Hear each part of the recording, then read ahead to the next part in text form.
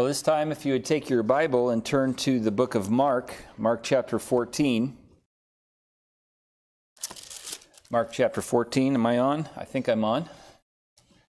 Mark chapter 14, and as you're finding that, if you join me in standing for the reading of the scriptures.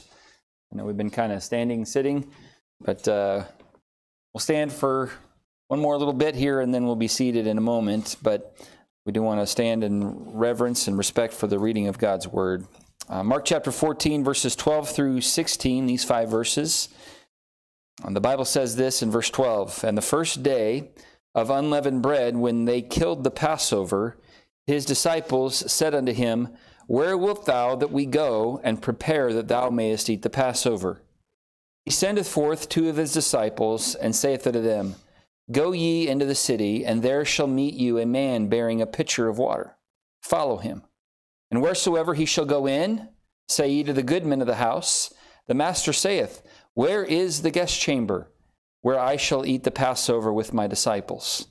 And he will show you a large upper room, furnished and prepared. There make ready for us." Verse 16 says, His disciples went forth, and came into the city, and found as he had said unto them, and they made ready the Passover. Lord, we are grateful for the service thus far, for the wonderful songs of praise that we were able to sing. Lord, for the excitement of what's on the horizon here at Cornerstone Baptist Church. We look forward to the services to come. But Lord, I pray now as we turn our attention to your word that you would give us what we need today. And Lord, I recognize that there are people in here with all kinds of different needs. And I pray, Lord, that you would meet each one through your Spirit and through the Word of God. And Lord, I pray you'd give me clarity of thought and freedom of speech today. And ultimately, Lord, I pray that you would receive glory for all that happens. In Jesus' name, amen. Thank you. You may be seated. The title of the message today is Passover Preparation. As I was thinking about this, I was thinking of the fact that we are only 32 days away from a very special celebration that we here in America celebrate called Thanksgiving. And I'm looking forward to that day with spending time with family and friends and a little bit of football. But also, of course, I'm very much looking forward to the food. And I know I should be more spiritual, and I should say I'm looking forward to spending the day giving thanks to God. Yes, that's part of it too, but I am looking forward to the food. And I know, if you're honest, you are too. All right? I love the Thanksgiving main meal, don't you? I love the turkey, the gravy, the cranberry sauce. How many of you cannot stand cranberry sauce? Okay, how many of you love cranberry sauce? All right, amen. Some spiritual people in the room. I do love this cranberry sauce, and I love just the jelly stuff. The stuff that comes out of the can and it looks perfect. That's super satisfying to me.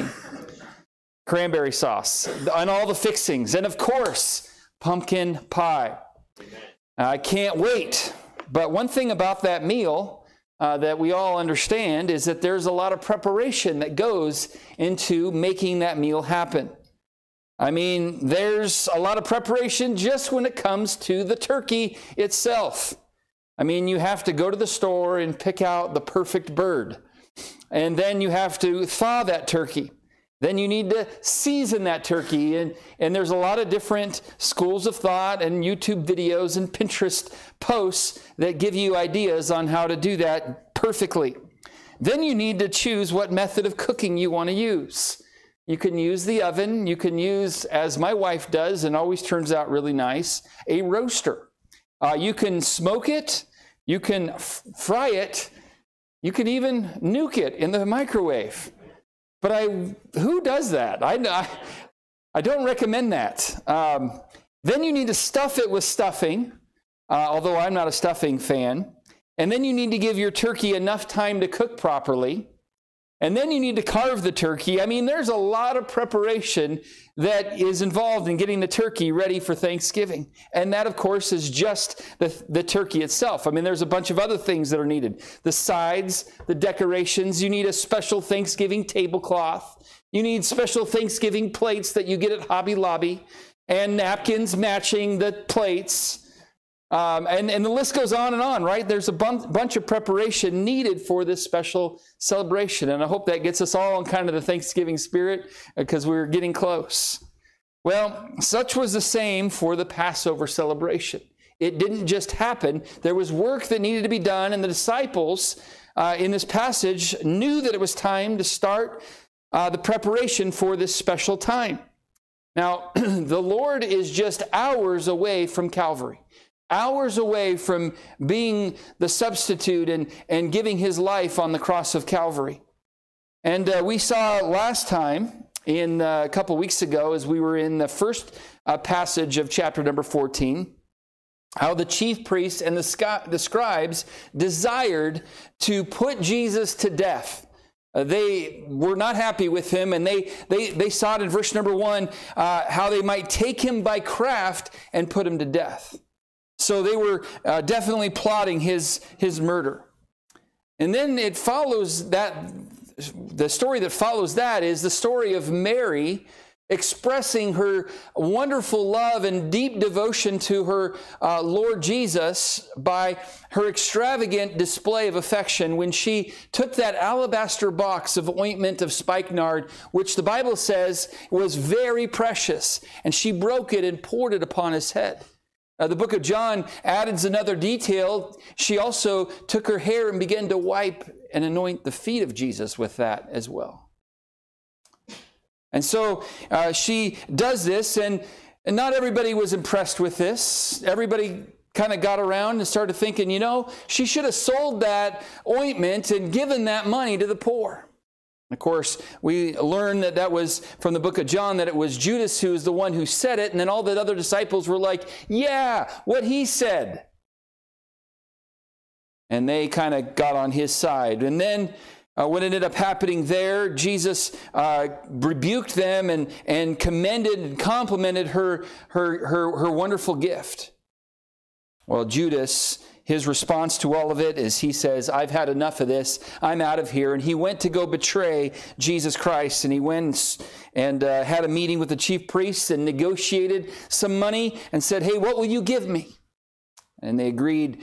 We find in another passage, they agreed on 30 pieces of silver. And when they heard it, verse number 11, they were glad and promised to give him the money. Well, now the disciples, after Judas bails, the disciples recognize that it is now time for the Passover to begin and know that now they need to start preparing for it and getting all the stuff and getting it all prepared and put out on the table so that the meal could be just perfect.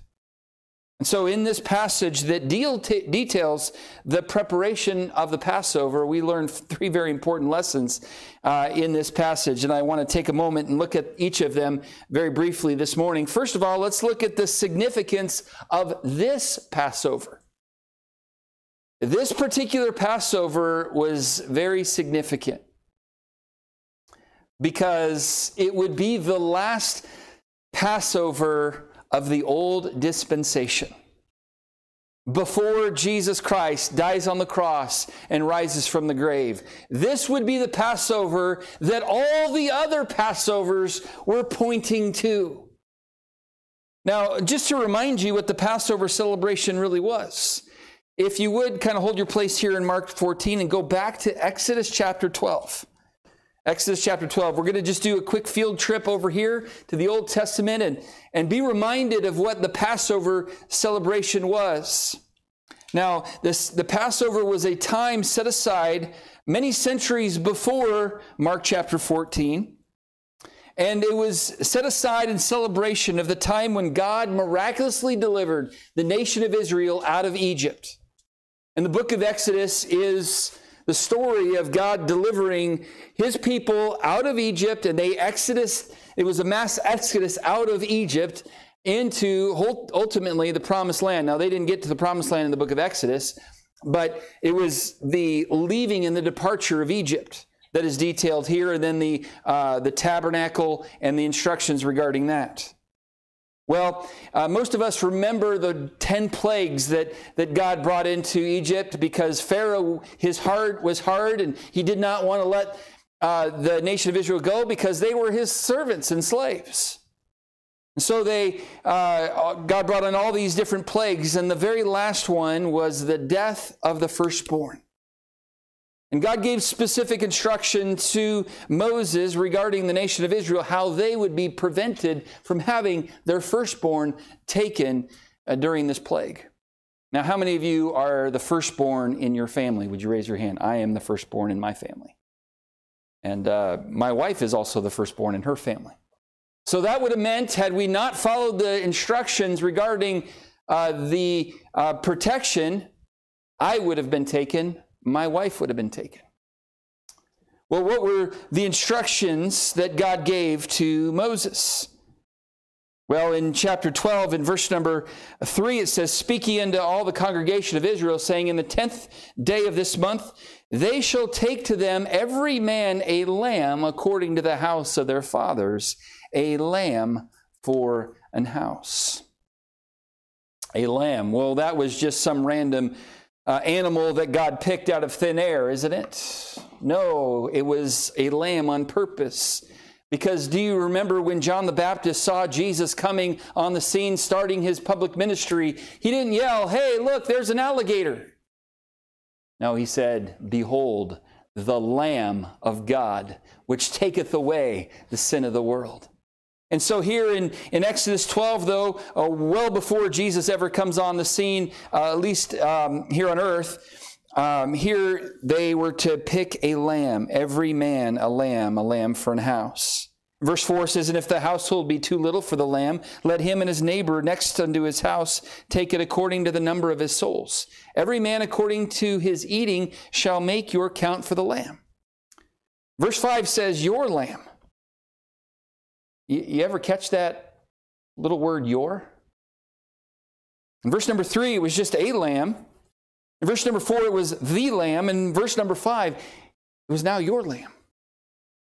They were to take this specific lamb out of their flock. They would probably, many would have to buy them from a shepherd in the area. They would have to buy a lamb, and then it would become their lamb. Your lamb shall be without blemish. So it was supposed to be a perfect lamb. Does that remind you of anybody?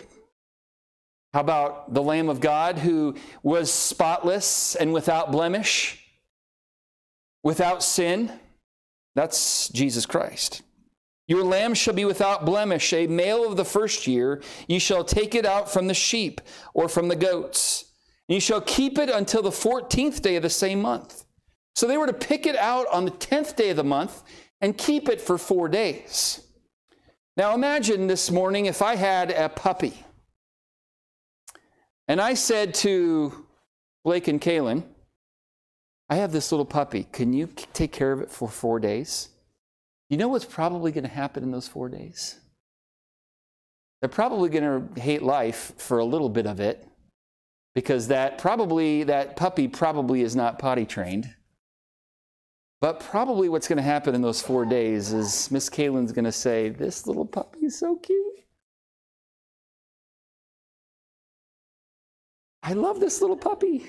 And Brother Blake's going to be like, "I don't really like this puppy," but inside he's going to say, "I love this little puppy too." Now, don't you know that in Exodus chapter 12, when they were supposed to pick that little lamb and keep it for 4 days, don't you know that there was a little bit of an attachment that took place there? They're like, "This is my little lamb." And this is to show that, wow, this was intentional, because God wanted them to understand the high cost of sin, that it costs something. It's not just some random little animal. We'll just take the life of this animal. This is now my little lamb that I'm having to sacrifice its life.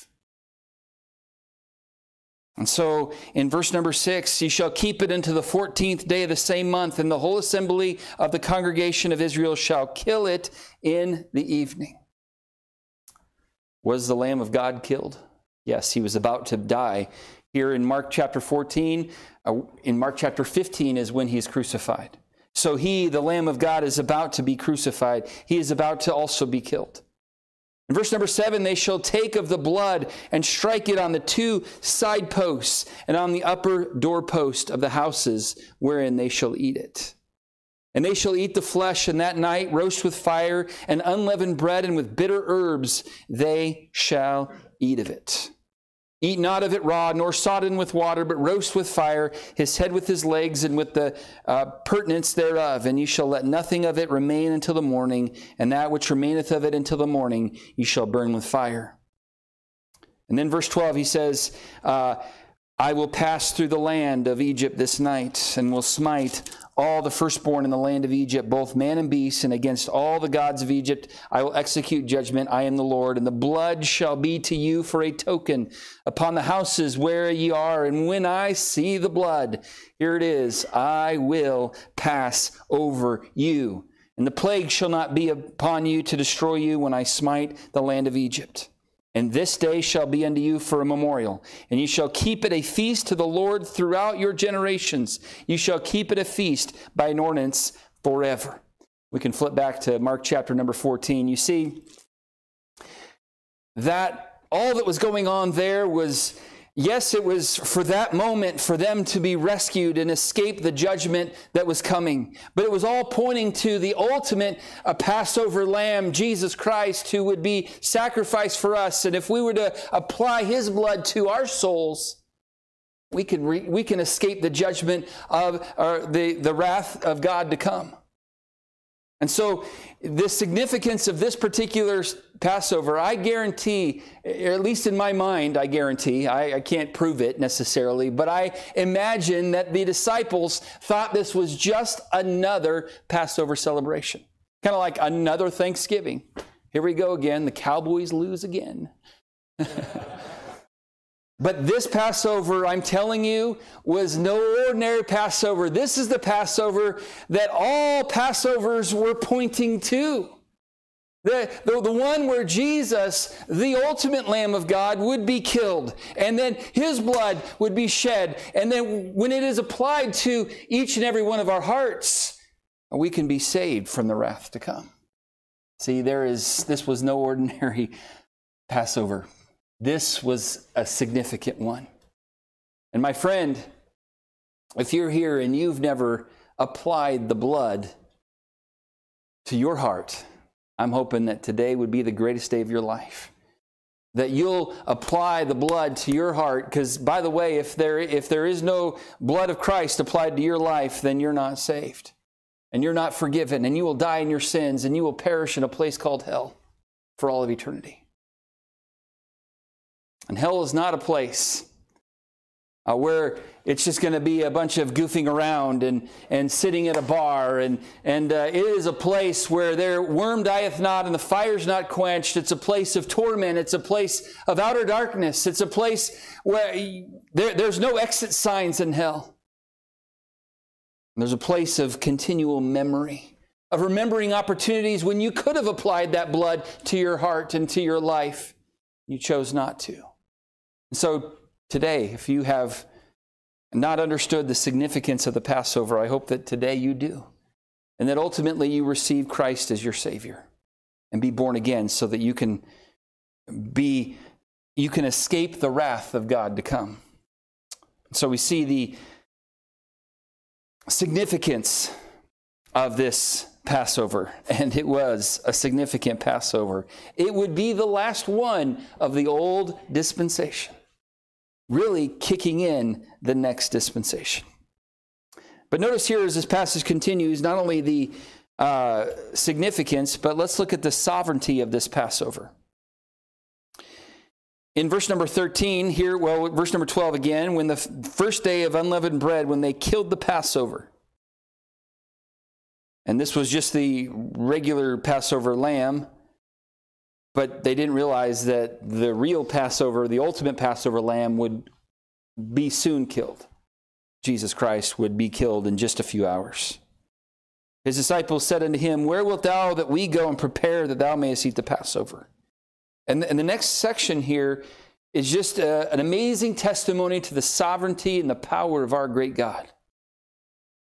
Here he goes in verse number 13. He sendeth forth 2 of his disciples, and saith unto them, Go ye into the city, and there shall meet you a man bearing a pitcher of water. And then I want you to follow him.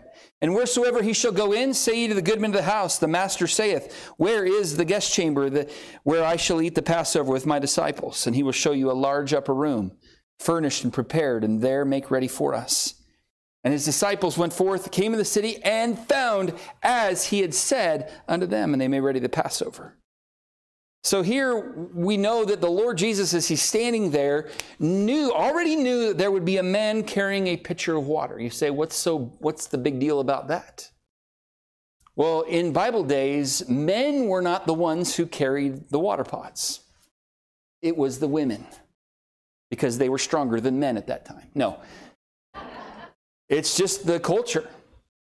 In that day, the women did that. They went to the well. They got their water pot, and they filled the water pot from the well, and then they walked back to their house carrying either on their head or on their shoulder, or I don't know how they carried it, but they carried it.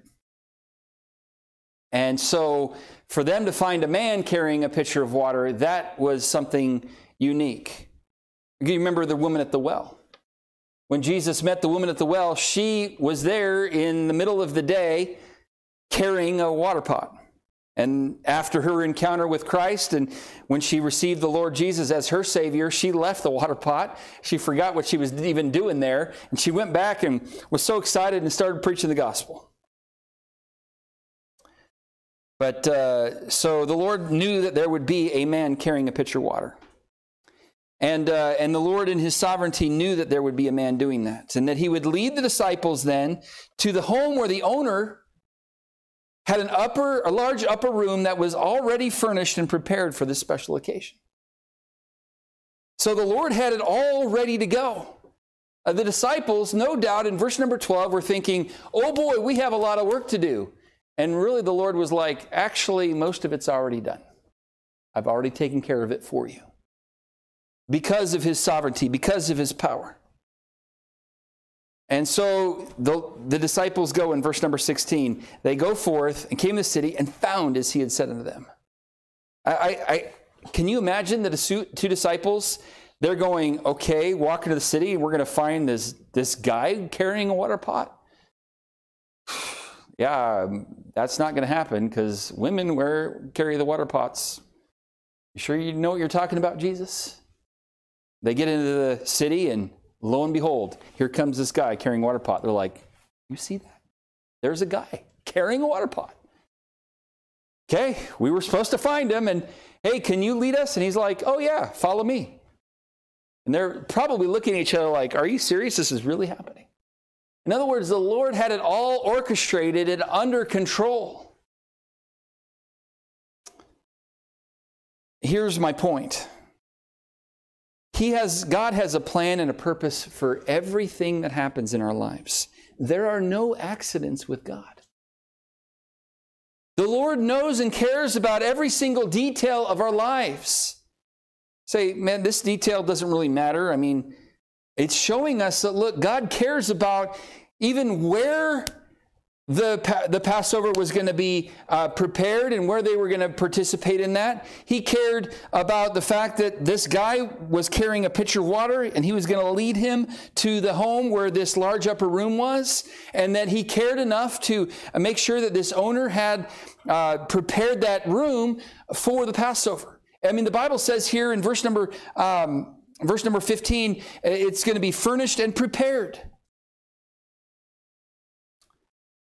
So the Lord is sovereign over all, and he is, by the way, right now in each of our lives, working in seemingly insignificant ways for his glory and for our good.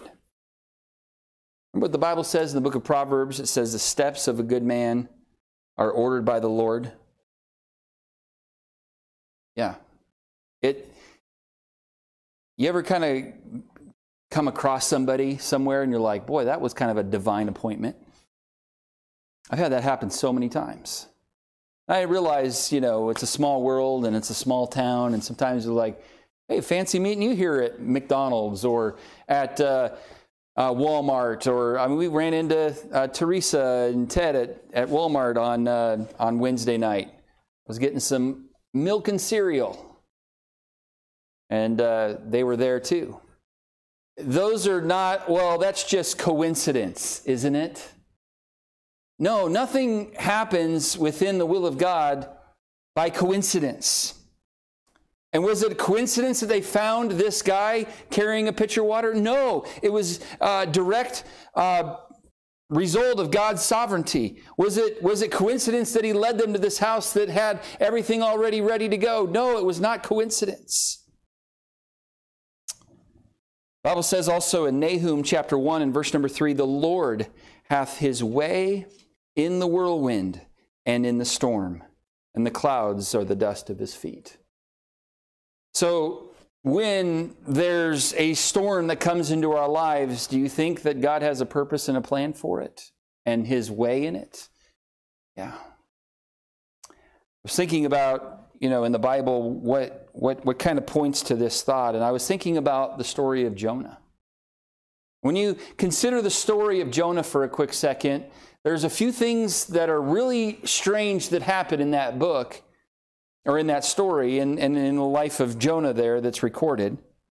Several unexpected things that happen in that story. I was thinking about the terrible storm that takes place after Jonah gets on that boat, going the opposite direction to Tarshish. He was supposed to go to Nineveh, but instead he goes to Tarshish. And here comes a terrible storm. And this storm was so crazy that the sailors on the boat thought, oh man, we're going to die. We need to all pray to our gods, and so that. And they thought this was going to be it. And then we know that Jonah got thrown overboard and was swallowed by a great fish, a whale that Jesus refers to it as a whale in the Gospels. And then, of course, we know that Jonah finally submits to God's will outwardly and goes to Nineveh and delivers his 8-word sermon. Only 8 words. That'd be nice, wouldn't it? An 8-word sermon. Don't you wish Jonah was the guest speaker this morning? We'd already been at lunch. Well, after Jonah makes his way out of, after his sermon, he makes his way out of the city so he could sit and watch the fireworks that he thought were going to happen that would ultimately destroy the city. And he wanted to get kind of a nice, front row seat to it. And so he gets up there and he's waiting and he's like, boy, I can't wait for the Lord to rain down fire and brimstone and destroy Nineveh. This is going to be awesome. And so he's waiting there, and then while he's waiting there, a gourd comes up and provides shade for him, just out of nowhere. It's like this instant pop-up tent, but it's natural, and it just shows up, and it provides shade in that hot area. And he was like, wow, this is great. Now this is the life. I'm sitting here under the shade, going to watch Nineveh burn to a crisp. This is going to be awesome. This is the life. So he's over there having a good attitude. But then what ends up happening, a worm came and smote the gourd. So it destroys the gourd, and the shade is not there. He's like, what is going on here? I really liked that gourd. Then the Bible says, a vehement east wind came and then beat upon Jonah. And as a result, he was miserable. He hated life. Okay, one thing I left out about each of these strange occurrences. The Bible says that the Lord sent out that great wind into the sea. The Bible says that the Lord had prepared a great fish to follow Jonah. The Bible says the Lord prepared the gourd. And then God prepared a worm to smite the gourd. And then God prepared a vehement east wind. So in each one of these things, it's like, wow, this is really interesting that this is going on in my life. But in each case, the Lord was directly orchestrating everything. And you think about that great fish. One day that fish was born. That whale was born, and the Lord directed that fish. You say, well, I'm just kind of going along where I can get food. Little did he know that there would be a Jonah-size food that would come into the ocean right then. See, the Lord had prepared and brought and orchestrated everything in that scenario. I I think often about how my wife and I got to know each other and came together, fell in love. All the things that God did to orchestrate those events happening. I mean, for her to be interested in me is only an act of God. No amens necessary there. But I know it is true. And honestly, all the different things, the timing on when Julie came to college and my status when I was in college and where I was in my walk with God, I mean, all of it, just the Lord worked it all out. It was not an accident. The things that God did to bring me to salvation are not an accident. They weren't just happenstance. It was all the sovereign hand of God upon my life. And here in Mark chapter number 14, we see the Lord once again how he had prepared something ahead of time. Now, this man who prepared this house, I wonder, one commentator brought out, he said, I would assume that somewhere along the line, the Lord Jesus met this man, this owner of this home that had a large upper room. And somewhere along the line, it was like, he said, hey, Jesus, anytime you're in the area for Passover, I know the place gets kind of crazy and it's hard to find a place to celebrate this. So I'm going to have I have an upper room in my home that is not being used. I'm going to have that ready for you. And anytime you need to use it, it's there for you. The Lord had already kind of orchestrated all of this. And I'm just telling you, look, the Lord is orchestrating things in our life. And you say, well, I don't really know why God is allowing this certain thing to happen to me right now. God has a reason for it. He, by the way, doesn't owe you an explanation. But a lot of times he does let us know later on down the road why he allowed something. I'm sure the disciples were like, why are you talking to this guy over here? And he says, I've got a reason. Earlier on, and it was the owner of this home. And then later on, they're like, oh, I get why he was talking to him several months ago. Because he made ready that upper room. Thinking about why would God allow these burdens and trials to come into our lives? Some of you are dealing with trials even now. 2 Corinthians 1, verse number 3 says, Blessed be God, even the Father of our Lord Jesus Christ, the Father of mercies and the God of all comfort, who comforteth us in our tribulation, that we may be able then to comfort them which are in any trouble by the comfort wherewith we ourselves are comforted of God. It's kind of a lot of words to simply say. A lot of times we go through trials so that we can, through the comfort God gives us and the experience and wisdom we gain through those trials, to be able to help someone down the road when they go through a similar trial. Many of you know that my mom passed away of cancer when she was just 44 years old. I was 21 years old, going to Bible college. And I remember the day that right before she died, I was in my backyard and I was trying to play hockey to get my mind off of what was going on. But I just kind of threw the stick down and I said, Lord, why are you doing this? I'm going to Bible college. I'm trying to do what's right. I'm trying to serve you. Why are you allowing my mom to die like this? Well, a few hours later, my mom did go to glory.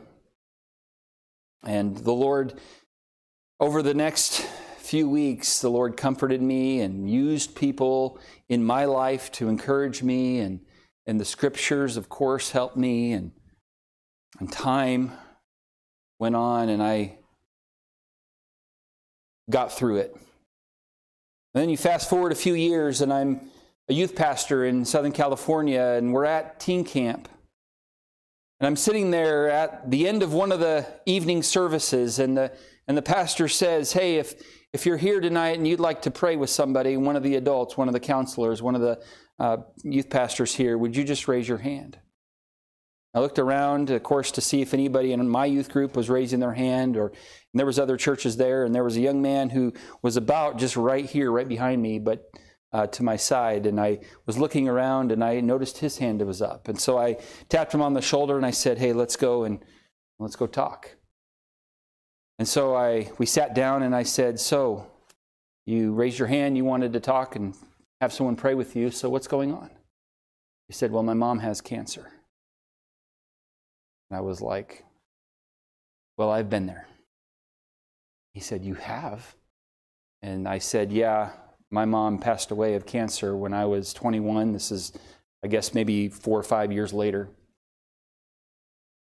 And I tried to encourage him, and I was able to do so in a way that somebody who hadn't been there wouldn't be able to really relate as well. You fast forward a few more years to 2020. I was sitting at Van's Pig Stand, getting ready to eat my brisket sandwich and French fries, when I received a text message from Connie Fannin saying, "Doc, the test came back, confirmed I have cancer." And I stopped right there and shed some tears and prayed for her right then and there on the spot, texted her back, and was able to, and I'm not saying that I did anything here, but as a church family, I was able to, the Lord used, I think, our church family to help this lady through what she went through. But then the story doesn't end there, because then Miss Connie got through cancer. Then somebody else in our church finds out she has cancer. And you know, God used Connie to really be a blessing to Miss Teresa during her battle. You see, why does God allow these things into our life?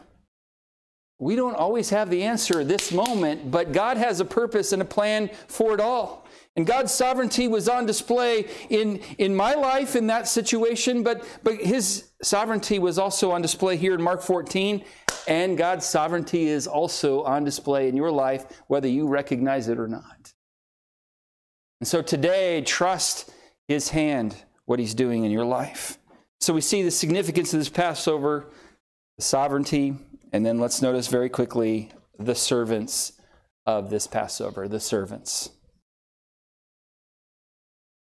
I love this thought here, is the fact that what's so amazing to me is that our Savior chose to use men to accomplish his work here. He didn't just say, hey, follow me, I'm going to do it all.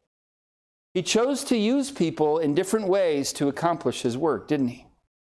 It started with the desire of the disciples, and I do love their desire in verse number 12.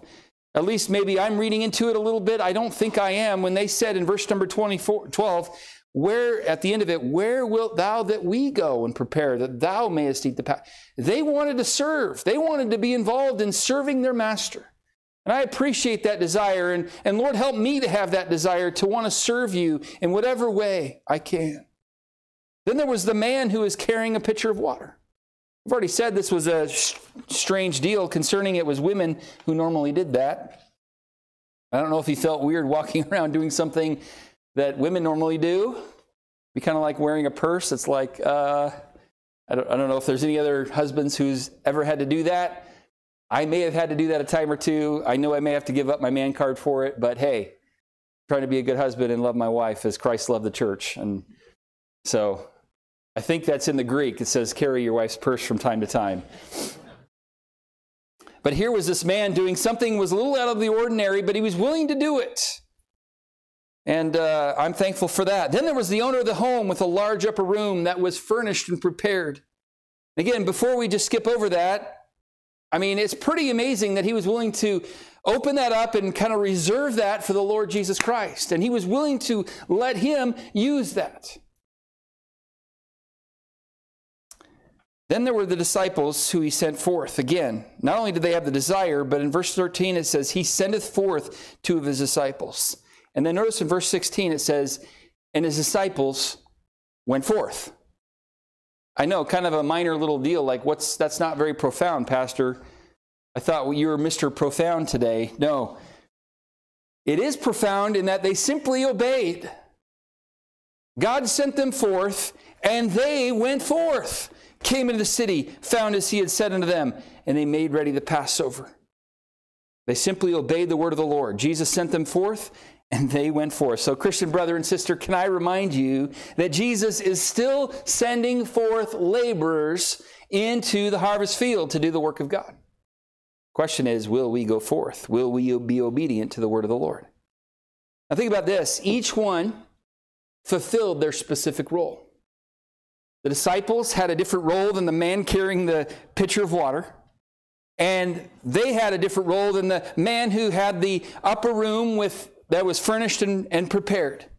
Different roles. But they all were obedient. They all fulfilled them.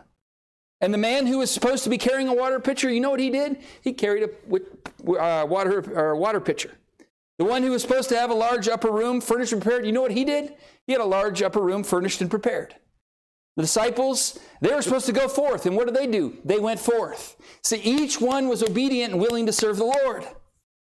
Romans 12 and verse number 10, or 11, this might be familiar if you were here for the revival services. Romans 12:11, not slothful in business, fervent in spirit, serving the Lord. They were just willing to do their part. What a privilege it is to serve the King of Kings and Lord of Lords. Let's be obedient and willing servants of our great God. He deserves it. And let's each one do what God has called us to do in His Word. And look, He's going to call me to do something different than what He calls you to do. But may I be obedient to what God calls me to do, and may you be obedient to what God calls you to do. It's going to be different.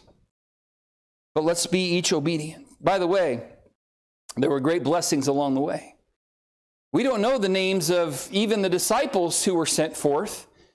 I don't know if it was Peter and James or John and Andrew. I'm not sure which ones He sent into the city, but there were two unnamed disciples. There was an unnamed man carrying a pitcher of water, and there was an unnamed man who was this owner of this home who had the upper room.